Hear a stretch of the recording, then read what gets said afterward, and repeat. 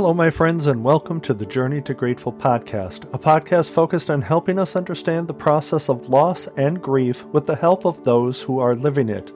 I'm your host, Tim Begonia, and this is show number 56. Through this show, you and I will examine the details we've discovered during our grief journey.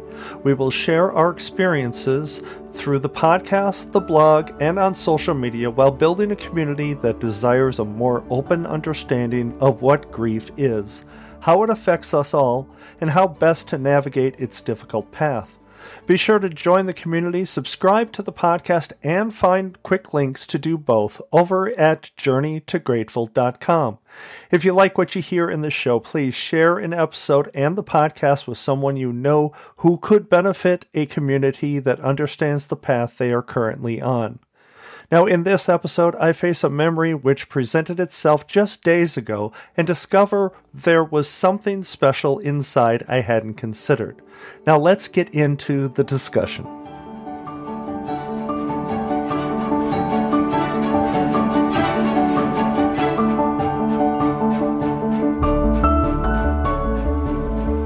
In October 2015, I had the unenviable task to say a few words at the funeral service of a high school friend. I was happy to do so at the request of her mother, but as you can imagine, it was not something I thought I'd be doing so soon. You see, my friend Robin, 32 years after high school graduation, passed unexpectedly, and it struck our friend group pretty hard.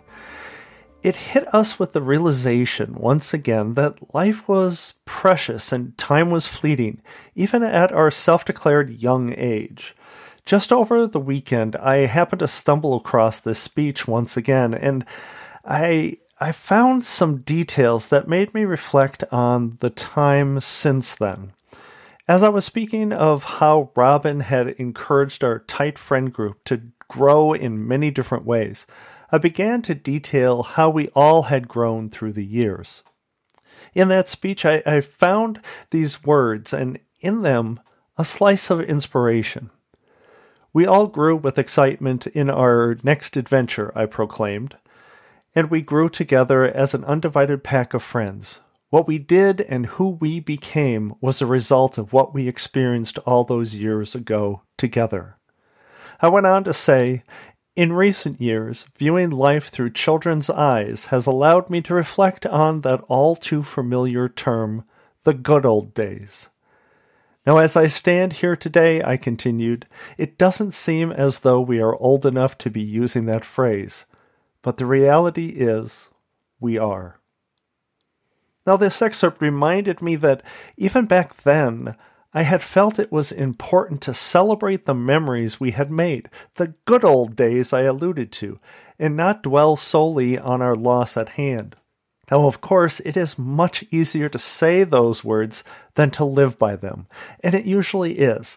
It's less painful when the words are written on an unemotional piece of paper. It's much harder to feel and face the reality of our sorrow as we somehow try to grasp that long-forgotten cliche, the good old days. But you know something? As I think about my journey since the loss of my wife Colleen in July of 2020, I discover evidence of me grasping onto the good old days over and over again. So I stopped to think about that. Was it so bad to do just that? To relive the good old days when we need it? To share stories of the good old days with family and friends as we rearrange the pieces of our life we thought was in front of us? No, that's nothing but a good thing, and I'd like for you to know and understand that as well. Now, I've mentioned in more than one episode how important it is to tell their story and to say their name. And in doing so, I believe it's therapeutic and necessary to survive grief. But more importantly, I know it's a helpful way through grief. Because here's the kicker. This loss is permanent. It's final. And anything at all that helps us face that reality with a bit more grace and strength has to be good. Now, as I reread that eulogy, I also found this particular passage. It's often said that friends define your high school experience. I'm here to tell you that is true. They certainly do, and they definitely did. Now, when I read that this weekend, it certainly struck me how true that was then, and even at this moment right now in grief. It could be said that friends, and family for that matter, can define our grief experience. I know it sounds a little odd to say define your grief experience, but it's actually just that. The idea of friends and family can help define your grief experience, how you walk through your grief. That's a fact. Here's another simple fact. You do not go through grief alone. Everyone who touches your life is also touched and affected by grief. Your grief, at the very least, or if they knew your loved one, their grief as well. Through words and emotions, reactions, discussions, embraces, tears, they're all part of how your friends and family can and do define your experience with grief. Comments during your loss often echo in your head for days after you've heard them. I know that because I've experienced it.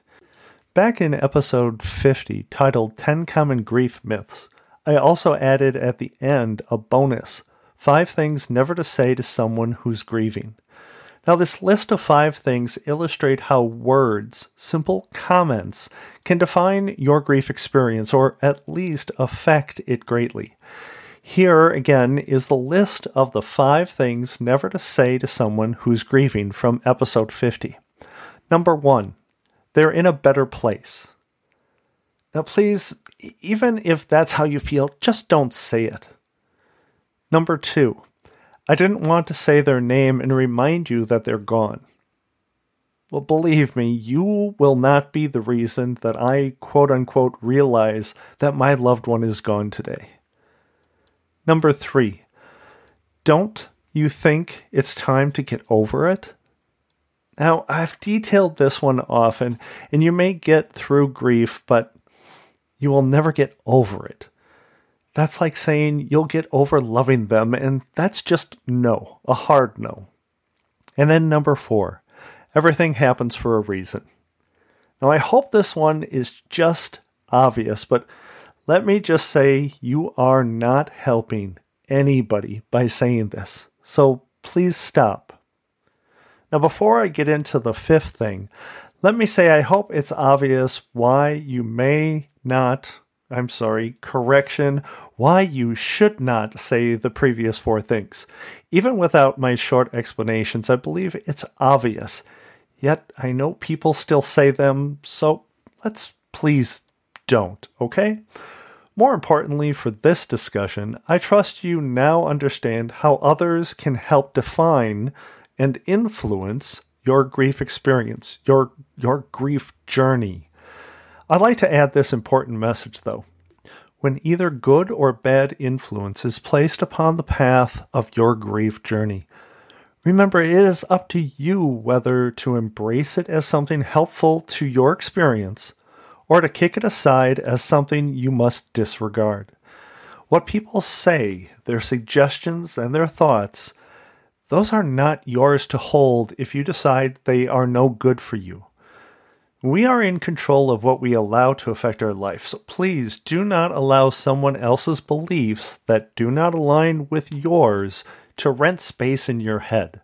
Now let me get back to the 5th thing not to say, and let me preface it by saying this is less of a don't say this and much more of a there's a better way to approach this. Number 5, let me know if there's anything I can do for you. So here's the suggestion I shared in that particular episode. Offer something specific. Something like, I'd like to help out next week with the kids are back in school, so let me pick them up and bring them home every day after school to help out. Or, our group of friends would like to help you with lawn care for the rest of the year. We've secured a professional to take care of your lawn for the entire season. See, these are specific ways you can offer to help which simply require the person grieving to say yes. They need not to come up with anything for you to help them with. You have provided a solution to a known or a perceived problem, and your suggested offer to help them provides a simple way for them to just say yes. So that is the best way to help somebody. Don't ask them what you can do for them. Provide them with a suggestion that they can simply say yes to. So it looks as though I got a bit sidetracked here, but for good reason, so please take that under advisement, okay? As for our original theme for today's episode, the good old days, embrace those memories in a way that they can help you to ease your pain.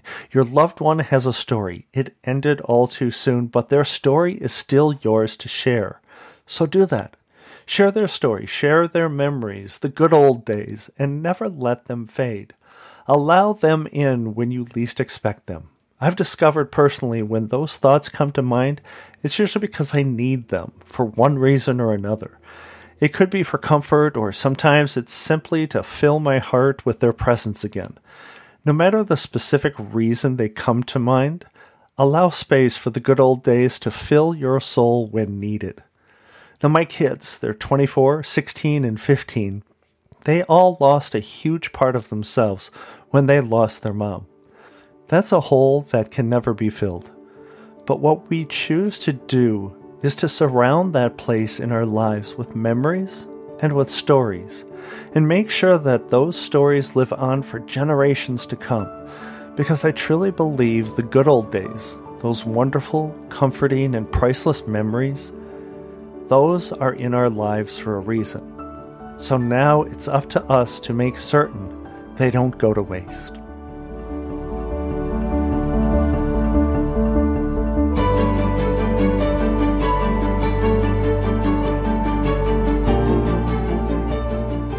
Thank you for joining me on the Journey to Grateful podcast. I'm so thankful for you being here each and every week.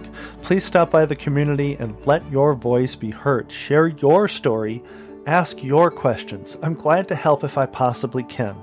Now head on over to journeytograteful.com/community to access our social media channels on Facebook and Instagram, request to become a guest if you would like, or contribute to the blog with your story. While you're on the site, sign up for my bi-monthly newsletter designed to provide you inspiration and motivation, and I also invite you to connect directly with me via email. That's tim@journeytograteful.com, or you can call my voicemail, 262-298-2428. That's 262-298-CHAT. Give me a call, leave a voicemail, or if you would rather, feel free to text that number as well. And lastly, I ask if you like the show, please share the podcast with a friend. Take a couple of minutes to rate and review the show at Apple Podcast. That goes a long way to help the podcast get in front of more and more people. As I close out each episode with a quote, sometimes inspirational, sometimes honest, most of the time thought-provoking, I will choose one that connects with the idea of what is inside of you is more powerful than you may think. What lies behind you and what lies in front of you pales in comparison to what lies inside of you. That's by Ralph Waldo Emerson. Now keep in mind, your determination to move forward and get through, that fire that burns within you, is all you need to survive this thing called grief. That and a large contingent of supporters, lots and lots of support. So embrace your support, but know that you have the strength you need inside of you. And thank you again, my friends, for joining me today. Let me know your thoughts on today's episode or any previous episodes. And for those who are walking on their path with grief, I hope you find a way to walk confidently on your journey to grateful. Bye-bye.